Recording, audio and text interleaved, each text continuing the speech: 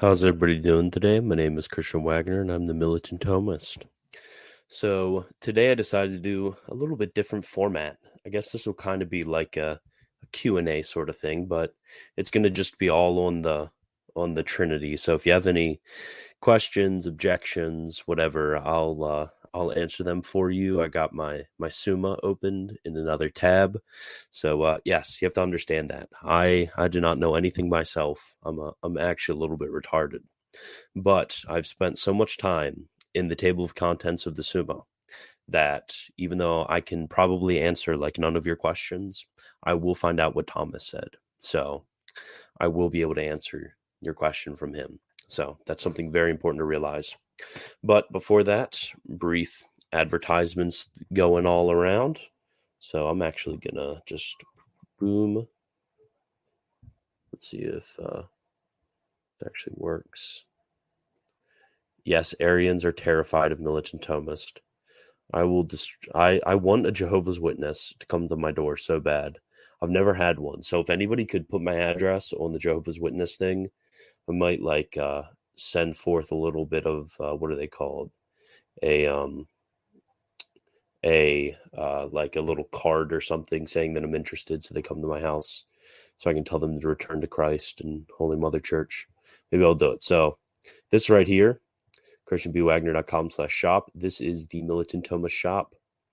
So if you become a patron at patreon.com/Militant Thomist, you get access to all of these PDFs to these books I'm about to show you and do free articles and stuff like that. And I'll occasionally do a video, although I've been a bit lax recently because I have been busy and sick.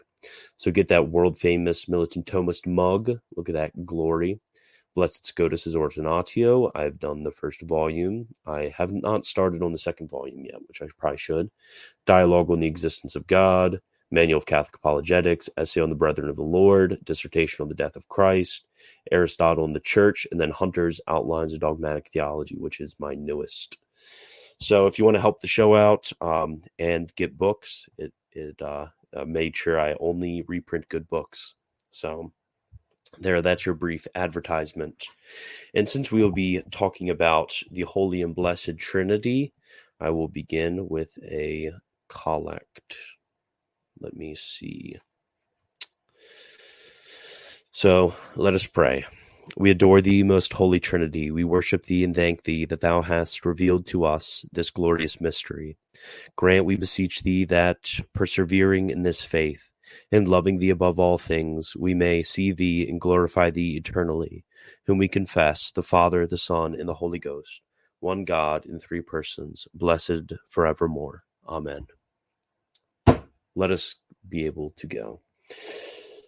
Okay, so I don't know about Jehovah's Witnesses, but I know you can request a visit from the Mormons if you go to their website. Oh, that is helpful. Unitarians hate him. So you might be able to find a local Jehovah's Witness group on Google and give them a phone call or email to visit you. Oh, yes. But they're insane. They get absolutely like brainwashed and stuffed full of like cage what would they be? I can't think of the like responses that they're just given to you. What are those called? Man, I'm terrible at this. I can't even think of the word. I can't believe it. Can't remember it. Well, responses that they basically just memorize a bunch of responses. And then like no matter what you say, boom, they got it. So I'm gonna light the militant candle. Oh, that's burning my finger so bad. That was a terrible idea. You got to make sure you turn the candle sideways before you light it. Okay, so I see a question about inseparable operations, so that is a good one. Okay, throw it in the militant bowl. Boiler canned responses. That's what I was thinking of. Okay, so let me see. I saw Augustine's picture yesterday, and since I love Catholic families, I had to become a patron. W, absolute W. I was actually making fun of Cameron Bertuzzi because he posted a picture of his family and said, become a patron. So for context, that's why I posted a picture of Augustine. I said, become a patron. So, but hey, it worked. Okay. So Christian, I guess I'm asking myself this. How do you affirm inseparable operations without falling into Patripassianism? Okay. So this is going to deal with both Christology and Trinitarian theology. So first you have to realize, I think people don't understand too well the concept of a real distinction versus a merely rational distinction, because there is a real distinction between the hypostases of the Trinity. So there's a real distinction between the Father and the Son. There's a real distinction between the Son and the Spirit and the Father and the Spirit. And yes, there's real distinctions between the two. So when it comes to the passion or effect on a certain hypostasis, that would be affecting on a certain subject. Now, since there's no real relation between God and creatures, in normal cases, there is no passion, which happens to the hypostases of the Trinity from creatures. So creatures do not affect God. But because of the incarnation, there is this ability. So in the intertrinitarian relations, there is can be said action and passion, because there is opposite relations of the Father begetting, the Son begotten, the Spirit spirated, the Father and the Son spirating. There are these opposite relations of the persons in these intertrinitarian relations. Okay. So with the incarnation, you have one of the hypostases who is incarnate, and this subject is able to receive passion from creatures because this hypostasis now has a human nature. So when it comes to the crucifixion of Christ, while we truly say that the second person of the Trinity died, we don't say that the second person of the Trinity died according to his divinity. And this objection would follow if we said that he did die according to his divinity. Because if he did die according to his divinity, then obviously, since there is circumcision, which means, or perichoresis, since the Father, Son, and Holy Spirit are kind of, the way it's described is they're dancing around one another and they go whoosh, whoosh, whoosh, in and out from one another. I don't know how to make that an analogy. Kind of, they're mutually indwelling. There you go. Mutually indwelling one another. If the divinity of Christ was suffering, if Christ was suffering according to his divinity, then this objection would follow and the Father would be suffering. But because the Son is a individualized subject, and he suffers in his humanity, therefore the Father and the Spirit are not said to suffer, but only the Son according to his humanity. So I hope that helps. This kind of brings in Christology and Trinitarian theology. Stock answers, I guess that would be boilerplate responses. Man, we've come up with a lot of words for this. You guys are very good. Do you think that the essence energy distinction debate is a matter of orthodoxy and heresy or admissible theological pluralism within the church? Oh gosh, I think it depends.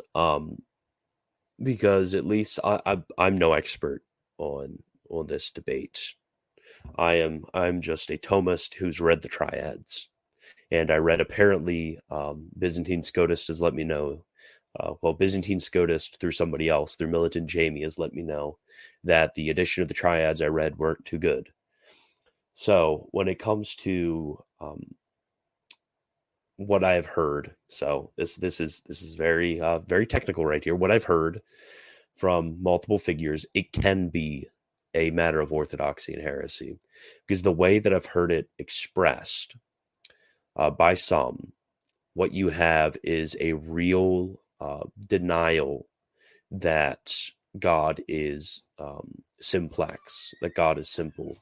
So in some, there is that real denial. And since that was defined at Vatican I and Lateran IV, because it has been defined over and over again by ecumenical councils, a denial of which would be something which is denying something which is defined faith.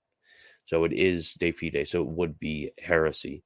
But others have expressed the distinction in such a way as that it does not break that definition from Lateran IV.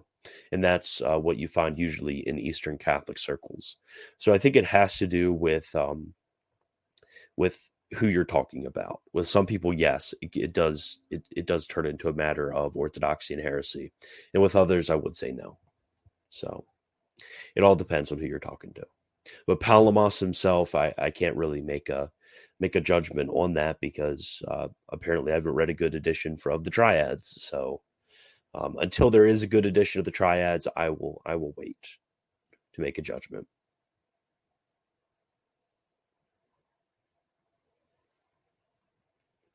Okay, can the Father be said to suffer in the sense that he is displeased to see one who he loves, namely the Son, go through immense pain in the way that we suffer when we see loved ones go through pain?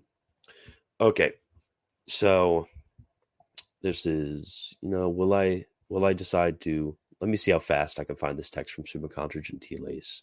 The Summa Contra Gentiles 1 around 90 that he basically treats this question. You know what? I'll just go off the cuff. Okay, so going off the cuff here. When it comes to what we may say by the suffering of God, so a certain passion, or I'm going to actually remove this because it isn't. Nah, I won't remove it. It's fine. You guys don't need to see my face. So when it comes to sacred scripture itself, it does use this language of God suffering or having sorrow or such like that. So this language must refer to something which is real. But if we remember the way in which language relates to God, the way in which sacred scripture uses language, it's referring to a certain created perfection, which is also present in God. But it exists analogously. This relation is one of analogy. It exists in a different mode in God as it exists in creatures.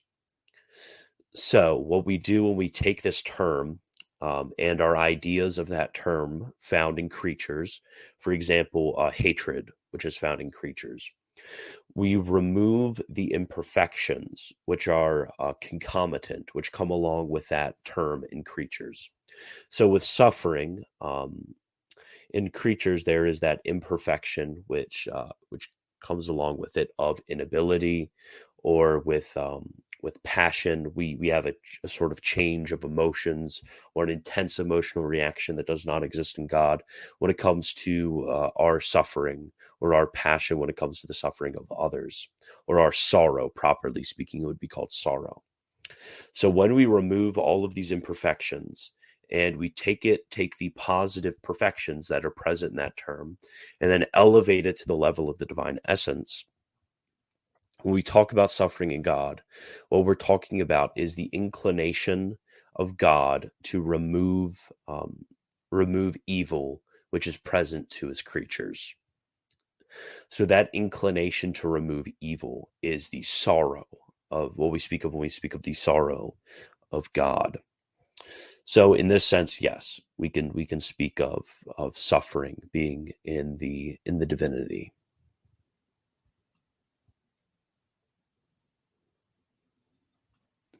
Have you read the new book on the Trinity by Father Thomas Joseph White? No, but I really want to. I'm really upset because I can't find the PDF to it, because I've been wanting to snag the PDF. It might be at the moment because it seems so good. It just seems so good that that I might just actually buy a physical copy. I hate buying physical books. I despise it. Or I think there might be a Kindle version, now that I think of it. So yeah, I really want to watch that. So if any of you have access to the PDF, send it my way, and I'll be much appreciative. Most of my reading of the Trinity has been in the STS, the Sacrae Theologiae Summa, and then also in, let's see if I can pronounce his name, Nicolas Nicolas's Catholic dogmatic theology, Paul's dogmatic theology, Hall's, who is an Anglican, but he is actually recommended by Paul, interestingly enough, one of the few Protestant authors. His dogmatic theology, obviously the Summa Contra Gentiles, where he covers it in De Potentia. Compendium Theologiae is another place that's good. So I've been a little bit eclectic. And then I've also read through, interestingly enough, let me see. I don't have the volume because I was actually rereading it last night. So it's in the living room. But Lombard Sentences. I have read Lombard Sentences, Volume 1, which is mostly on the Trinity, although the first question and the first distinction and the last few distinctions are not in the Trinity. And then St. Thomas's commentary on those relevant sections. I've read some of that, and it's pretty good, obviously. Oh, there it is. My wife brought it in for me. Ah, look at that. Lombard Sentences, Volume 1, on the mystery of the Holy Trinity. So, yeah. And then also, another reminder, Sylvester Joseph Hunter, Outlines of Dogmatic Theology. You can get that at christianbwagner.com/shop. That is another really good intro text. It only take like an hour or two to read, but it defines terms. It gives background proof. And then also, I forget, man, so many texts running through my mind. But Lagrange, his commentary on the one God, you can find that on EWTN. They have it for free. And then also his reality.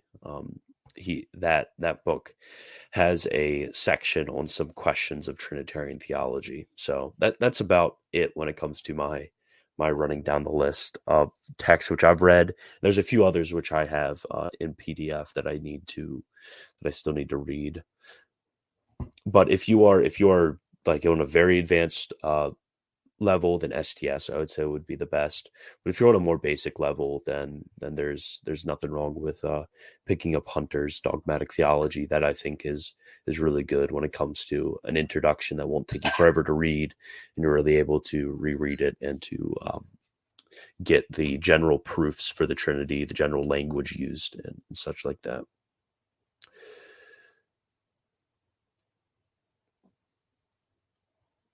Okay. In what sense did the Father forsake the Son on the cross?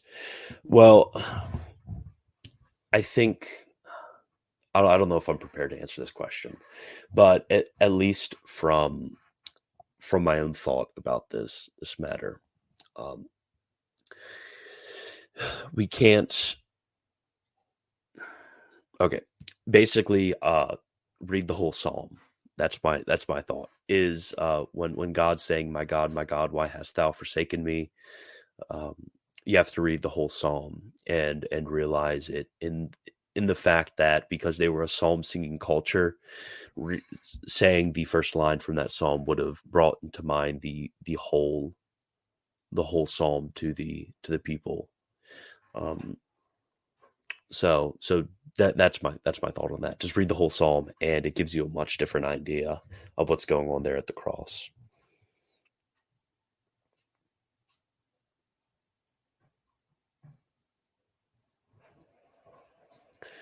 Okay, so do you think the essence and energy distinction is antithetical to divine simplicity? Yeah, I think it depends on who you're talking to. But yes, if you are saying, if you're putting forth this, which I've heard people put forward, and this is kind of how the Greeks are represented in the manuals of theology, the manualists represent them like this. So take that for what it is that there is a real distinction, which means a distinction which is existing in reality, not a distinction with some sort of foundation which exists in the mind. So there's a real distinction between the essence of God and the energies of God. So yes, that would break divine simplicity. But I've heard others who have presented it in differing ways. which would sound something a little bit more like Scotus's formal distinction, which I'm not prepared to pontificate on. I'll bring on Byzantine Scotus one time to tell you guys about that.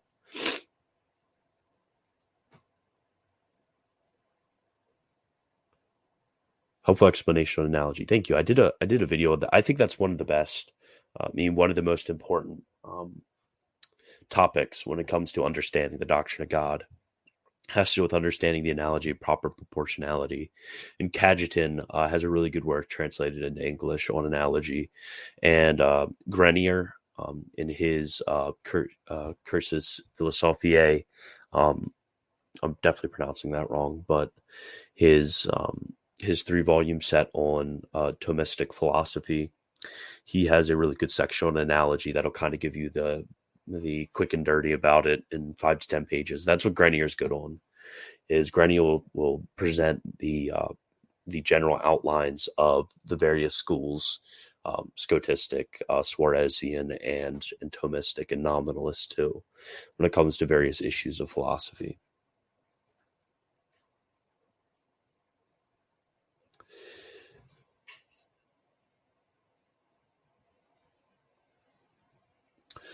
What do you think of Kierkegaard, which says that Christianity is not a matter of knowledge, but of being Christian? I think we can run into some problems with such a statement, because I would ask Kierkegaard and anybody who is putting forth that what they mean by knowledge is it. Because when it comes to the final calls of man, when it comes to our last end, it has to do with knowledge. It has to do with the beatific vision.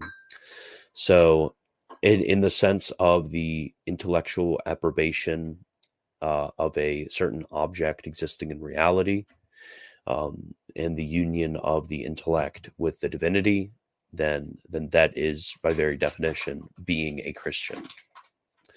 But if by knowledge you mean a mere, because knowledge can be defined in the same sense as faith, because charity is greater than faith. Faith is the intellectual assent to the dogmatic facts of the Christian religion, and uninformed faith, fides informatis or informata, can't remember which. See, a terrible Latinist. But when it comes to uninformed faith, that is worth nothing. That is dead faith. But faith which is formed by charity, which may be what you mean by being Christian, that is the only efficacious and saving faith. So in one sense, yes. In another sense, no. And And I ask this because St. Thomas Aquinas said that all his works count as nothing compared to the sincere prayer of an old lady. Yeah, I once had a professor who said that when you do theology, your theology has to pass the grand mal test. So would the old grandma in church who loves God a million times better than you be able to assent to what you're saying if explained correctly? Because she has a greater intuitive and implicit knowledge of the faith than you would ever have.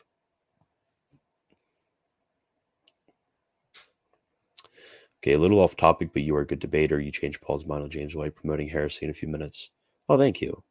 I've thought about debating, but I mean, debating is really what gets you the views. So if I really wanted to just blow up, I would just debate and debunk everybody, but that's not really my style. I don't know. I think that's a really dangerous path to go down. I've seen it happen before. Guys like James White, who their entire personality is built around debunking people, and that just leads to being a really nasty person that nobody wants to be around. And it's really damaging to your spiritual life to always be on the mode of attack. And especially as a young man, that is definitely a cardinal sin that we have to deal with. So I'm assuming there's no ladies watching right now.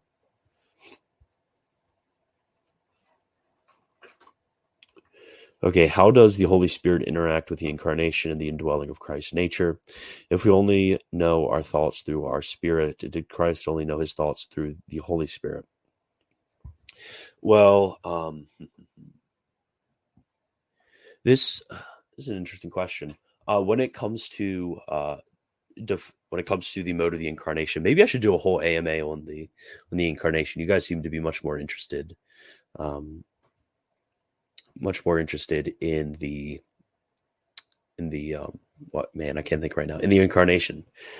So when it comes to this, Christ, we have to make a distinction between Christ's humanity and his divinity. Obviously, with his divinity, it would be the same mode of intellection as is present with the whole Trinity, because the intellect is a property of nature, not of person. And that being said, when it comes to Christ's humanity, he would have when it comes to the knowledge of Christ, which is what I'm thinking I'm going to do my PhD thesis on, because this is a very interesting topic. So when we speak of Christ's knowledge, and I'm assuming you're speaking of infused knowledge. I think that's the question you're asking about, which is in tertia pars. If you look at the question on infused knowledge, it should get a much better answer than I can give you. But we have to make a distinction between first act and second act, or the distinction is made between in Christ's humanity and from Christ's humanity. So from the human mind of Christ, there is ignorance. But because of the hypostatic union and because of the theosis that happens from the Spirit and from the union with the divinity, what you have is you have an infusion of all possible knowledge in accordance with the capacity of the human mind. So Christ knew in his humanity all possible knowledge that could be known by a human. But from his humanity, he would have been ignorant if it weren't for that infusion that happens at the very moment of conception. So Christ as a baby could know all that a baby could know. Christ as a toddler could know all that a toddler could know, and so on and so forth, which is the meaning of his growth in wisdom and in knowledge. So I hope that helps, because the manner of his intellection would be the same as the manner of intellection of any other human, any other man. I'm tired of saying human. Favorite patristic text concerning the Trinity? If the answer is Augustine's De Trinitate, give a second place. Hilary is obviously pretty good. I really like John of Damascus's exposition in De Fide Orthodoxia. I don't know. I probably just made that up when it comes to the Latin. Yeah, but it is on the Orthodox faith in book 1. He has a pretty cool outline of that, which actually does go into the psychological analogy of the Trinity, which is interesting, because there's an old myth, and this is picked up by some online Orthodox, that the Eastern Fathers do not accept the psychological analogies of the Trinity. And that was just made up by Augustine. But John of Damascus, St. John of Damascus, does use them.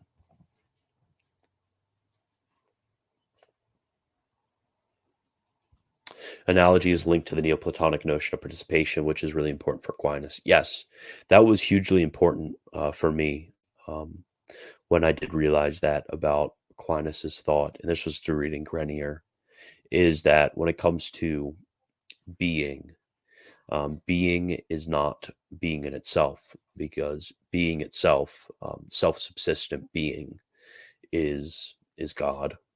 But when it comes to created being, it is participated being. It's being ab alio. It's being in another.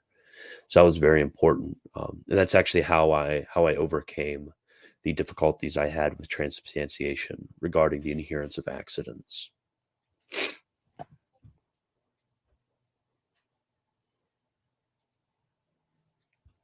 I've learned that debating makes you a worse Christian. Yes, I'm trying to save my soul out here, boys. So sorry if I disappoint, but I just want the beatific vision. And if anything keeps me back from that, I ain't gonna do it. How to reconcile divine simplicity and Trinity, in your opinion? Yeah, I think it's. I was about to say I think it's pretty easy. It's not really easy. I was that was just a knee jerk response from me, but it's not impossible. I guess that's a better way of saying that. Of an apophatic way of saying it. Not impossible. So I think the most important recognition. I promise I can speak. The most important recognition is that when we speak of divine simplicity, we are speaking in accordance with the nature of God. So when it comes to the subsisting relations that we call persons in the Trinity, while they are really distinct from one another, they are not distinct from the essence of God. So the persons aren't parts. They're not metaphysical parts in the divine essence, but they are identical. Well, not identical, but they are only rationally distinguished from the essence of God. The persons are only distinguished in our mind from the essence of God. So that being said, since they are only subsisting relations of essence, it does not make the Trinity a composition of parts, but a reality of the singular and completely simple essence of God. So I hope that helps. I don't think I explained that too clearly, which is probably my fault.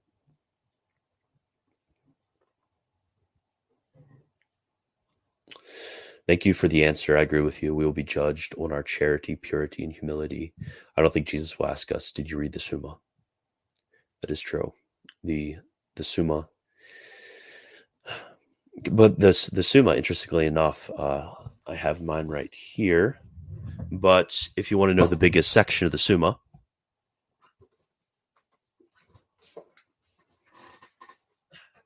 it is Secunda Secundae. That is the biggest section of the Summa.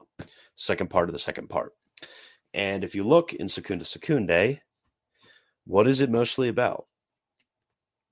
It is mostly about the virtues: meanness, patience, perseverance, vices, gift, temperance, etc., etc., etc., fasting, abstinence. So, if we're going to be Thomistic, we have to recognize that when it comes to our thinking, that moral theology is extremely important.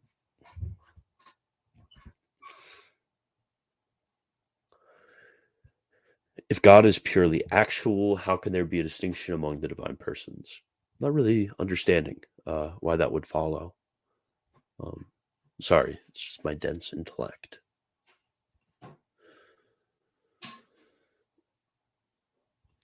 So have you read St. Ambrose's On the Holy Spirit? I have not. It is in my reader. And I think when it comes to, so there's another dimension to this. While I certainly am not a historian, I am a dogmatician, in the words of James White. When it comes to, if you want to know some of the history behind pre-Nicene Trinitarianism, and then and all of that, obviously the gold standard is Petavius and his De Trinitate, but most of you, I'm assuming, aren't going to want to read volumes of Latin, so sorry. But if you want a really good overview of the Nicene crisis, then reading St. John Henry Newman's Arians of the 4th century is very helpful with understanding some of the history behind this.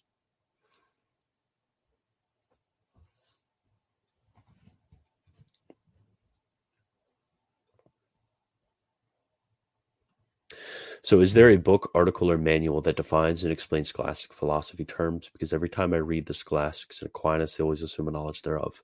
There is, but this might actually be a good thing. But a lot of them are out of print. So sorry, I keep referring to Grenier. Grenier is a little bit advanced, but there actually are some good one-volume ones. good one-volume manuals of scholastic philosophy, but they're out of print. But good news, they are on my list of books to republish. So I will definitely let you guys know when I get those, because republishing books, that is very important, because that helps me quit my job faster, and it also helps you guys because obviously there's a need that is not being fulfilled.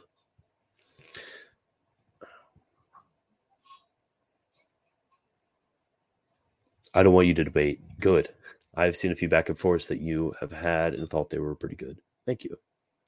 I think if I ever were to debate, because like we also have to recognize, as much as I've been poo-pooing on debate and telling you how bad it is, that when it comes to the entirety of Latin pedagogy, when it comes to the entirety of scholastic learning, it was built on the foundation of the disputatio, of the disputation. So I think if I ever were to debate, I would want it to be in the form of a disputation and to approach it in that way. I would be distinguishing the major premise and conceding the minor premise and such when it comes to the person I'm debating. And I'm sure they would have no idea what I'm talking about, but I don't care, because the more discipline that you put on yourself in a debate to purely look at propositions that are being set forth, premises that are being set forth, conclusions that are being drawn, and the logic behind what they're saying, the more you can focus on that, and the less you can focus on rhetoric, which is why I have a big problem a lot of times with modern apologists, is it seems more rhetoric than substance, then the better off you're going to be.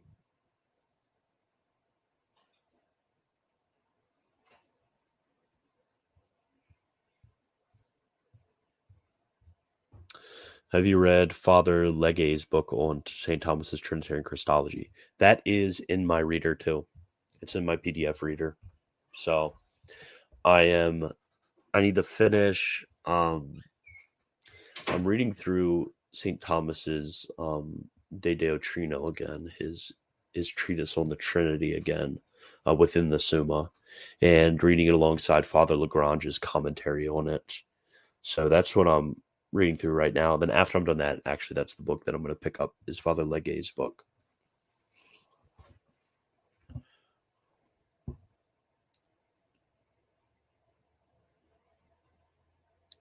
Who has the best defense of the Filioque in church history? Theologically, let me pull it up real quick. Yeah, I had a very clickbaity title a while ago when it comes to this. Like, St. Thomas destroys the Orthodox. Absolutely destroyed. Debunks orthodoxy. Where is it? Maybe it's on Isidore. Let's see. Nope, on the Catholic Faith of the Greek Fathers. There it is. Oh, it's in Latin here. Let me go in Isidore then to share my screen with you guys. I think when it comes to, I do have to make a distinction here, because when it comes to the patristic citations of St. Thomas, they aren't the best, so make sure that you're careful with that. But Contra Errores Graecorum, that is going to be the best work on this matter. And his theological reasoning is absolutely glorious. I'm actually about to read it again because I love it so much. But his theological reasoning is solid, although you have to be really careful and make sure you're double checking on a lot of the patristic citations that are used here, because a lot of fakes comes through. But just pay attention to his arguments. So I'd say that would be the best defense.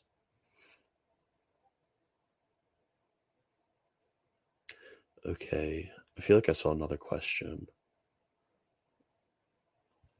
I will elaborate on second question. Trinity implies that one person lacks something that the other has some potency, so that they may be distinct by virtue of difference.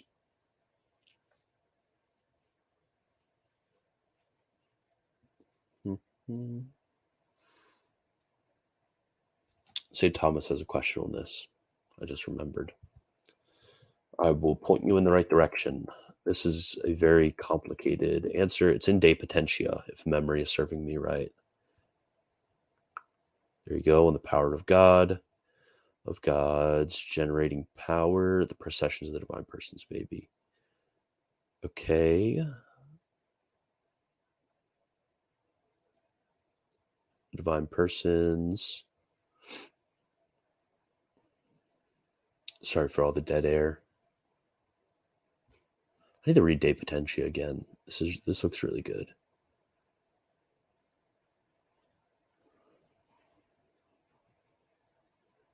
Okay, there you go. Whoop. Yeah, oh yeah, this is an absolute wall of text. I will send it in the chat. That'd be like a thing for an entire video. Okay, so it's going to be De Potentia question 2 on God's generating power.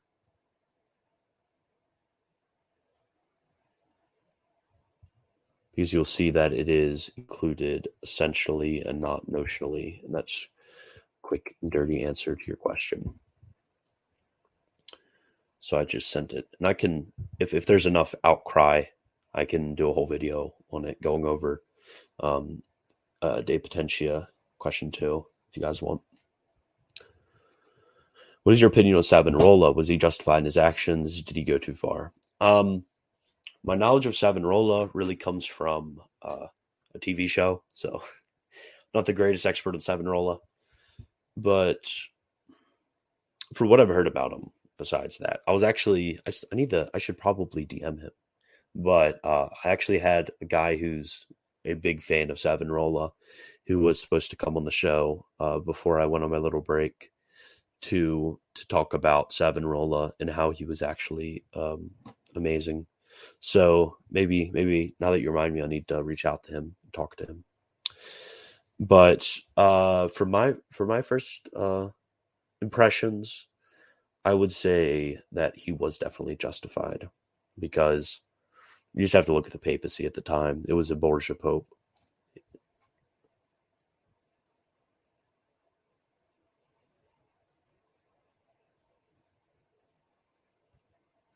I don't understand how Orthodox are considered schismatics, since they have a different concept of the Trinity and don't accept the Immaculate Conception. Aren't they heretics? So let me pull up something for you real quick. So I think we need to define our terms very carefully when we speak of heretics and schismatics. Okay.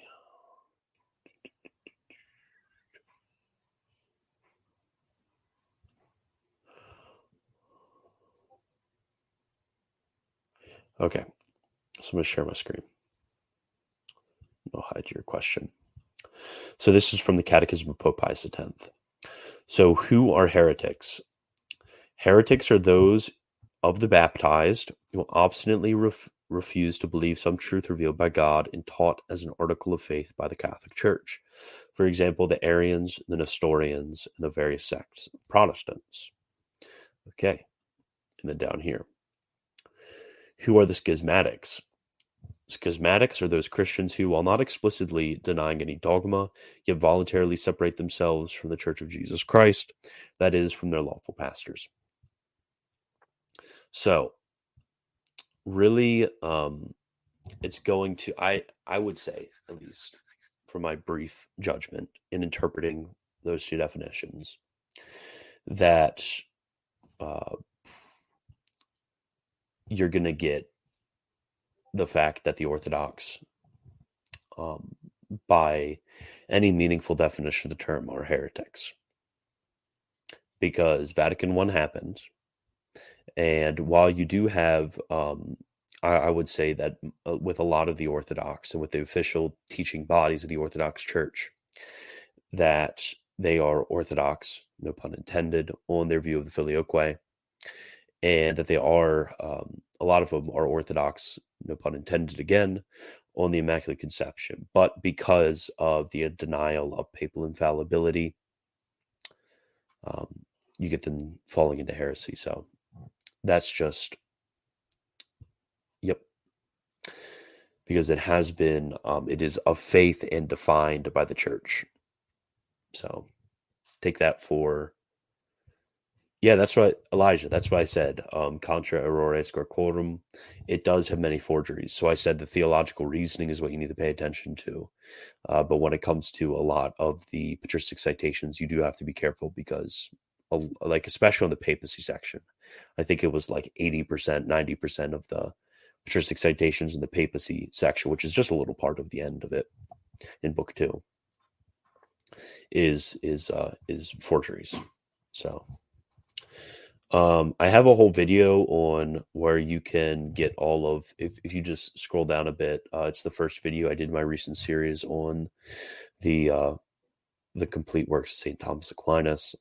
I do show you where you can find all of the all of the texts of St. Thomas Aquinas online for free.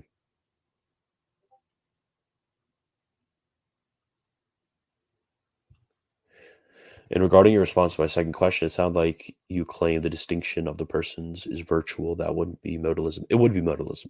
So what I said is that the distinctions between the persons are real, whereas the distinction of the person in the essence is virtual.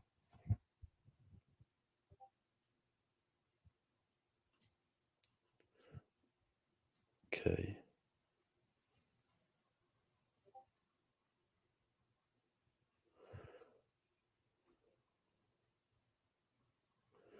Okay.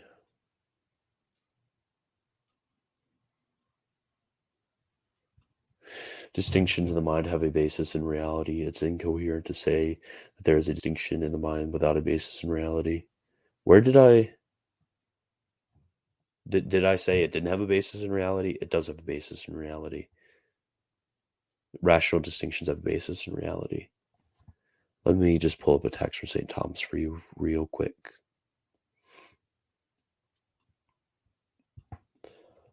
Should have did this in the first place. This is what happens when I work off the cuff. Okay, it's going to be in prima pars. Let's go down here. 28. Yes, 28. Okay. Where did I see this? I was reading it earlier and I saw it.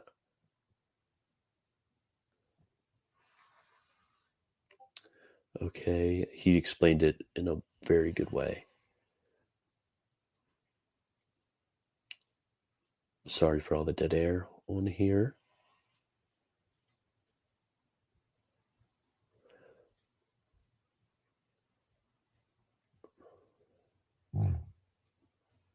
That was my elbow.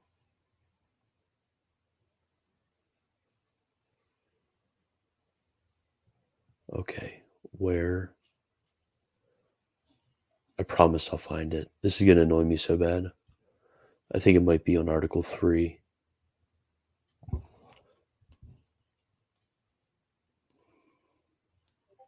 Okay, there it is. There it is. I knew I would find it. Okay, let me zoom in. Okay.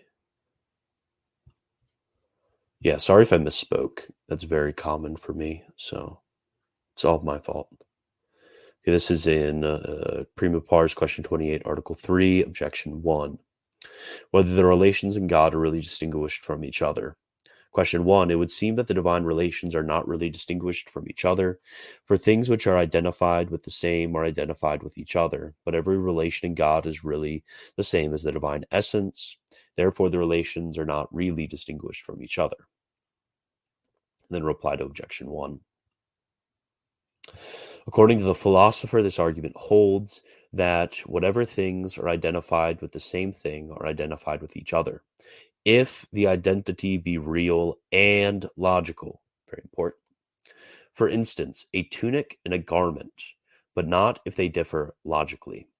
Hence, in the same place, he says that although action is the same as motion, and likewise passion, it does not follow that action and passion are the same, because action implies reference as of something from which there is motion in the thing moved, whereas passion implies reference as of something that is from another. Likewise, although paternity, just as filiation, is really the same as the divine essence, nevertheless, these two, in their own proper idea and definitions, import opposite respects. Hence, they are distinguished from each other. So I hope that helps answer your question. That I thought was a great analogy when it came to action and passion.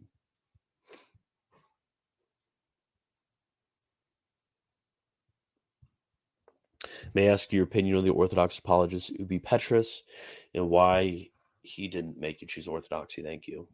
I haven't really listened to much Ubi Petrus. I think maybe I listened to one video of his, perhaps.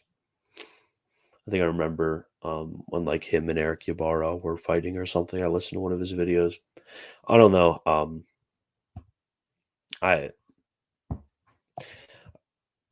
He just does videos and stuff that I'm not really interested in.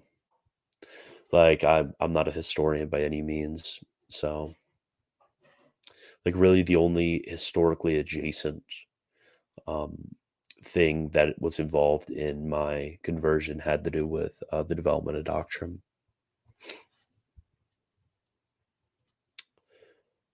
Okay. So has your Trinitarian theology changed since you went from Prot to Catholic? Not really.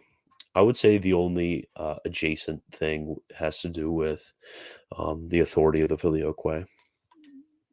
So that's really more of a canonical than a dogmatic thing, though. Genesis 1 is speaking about the Trinity. Scholars can keep coping. Yes, that is correct.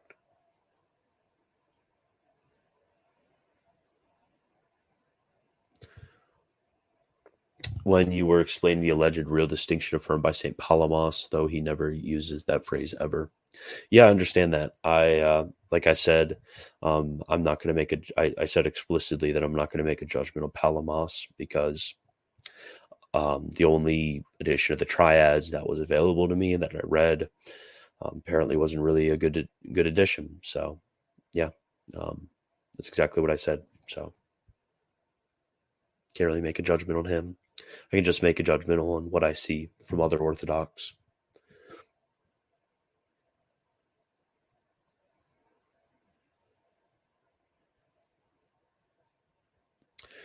I use the wrong expression. They have a different concept of the Trinity, which is a fundamental dogma.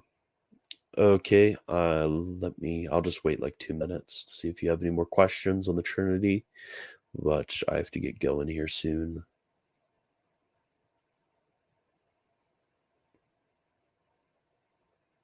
Just got to make sure I throw that link in. Make sure you go to this link. You want a nice little outline of the Trinity. Boom. Right there. Go all the way to the bottom. Hunter's Outlines of Dogmatic Theology. What do you think about all these Baptists trying to revive Nicene Orthodoxy? I'm very appreciative. I mean, I was first taught Trinitarian theology from a Presbyterian who was is part of the Reformed Catholic movement. So he was very helpful in forming the basis of my understanding of Trinitarian theology. He really helped me, especially with the struggles I had in understanding what was meant by hypostasis. That was definitely a huge thing that he had focused on. But I really appreciate it that they're correcting the errors that have become generally prevalent amongst evangelicals when it comes to eternal subordination of the Son. Liam, did you and Ethan make it to Mass? Ethan's not here yet. I was just going to stream until Ethan came, but he's not here yet. So I do not know. But Mass is at 7, and it's only like 35 minutes away. But I wanted to go to confession beforehand, so we will see.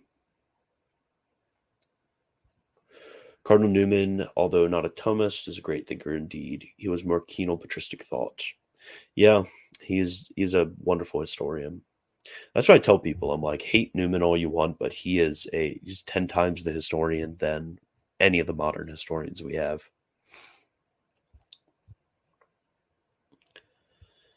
What do you think of philosophical arguments for the Trinity? Can it be doctrine asserted positively, not just defended? It cannot be. Because when it comes to our knowledge of God in creation, creation in the power to create comes from the inseparable operation. We cannot know the distinctions. The only ways we can know the distinctions, which is found in Augustine's, sorry, my wife's putting stuff on my desk and I don't know what it is. Augustine's De Trinitate through Lombard sentences into Thomas and the rest of the tradition has to do with what's called the footsteps of the Trinity, or the very weird metaphysical marks that are found in being itself, which is asserted. It's a very interesting argument. And then obviously the soul is the image of the Trinity.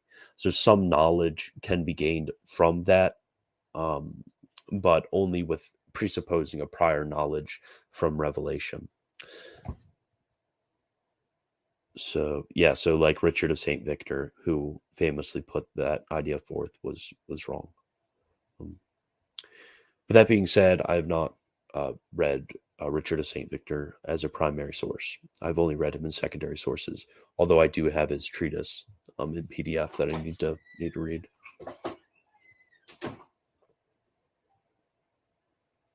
Okay, I've just got that is weird. Just got a Facebook Messenger. That might be from Ethan, Liam. Ethan's a beast. I need to have him on to talk about justification. He'll destroy every single Protestant ever on justification. He is like 20 times smarter than me.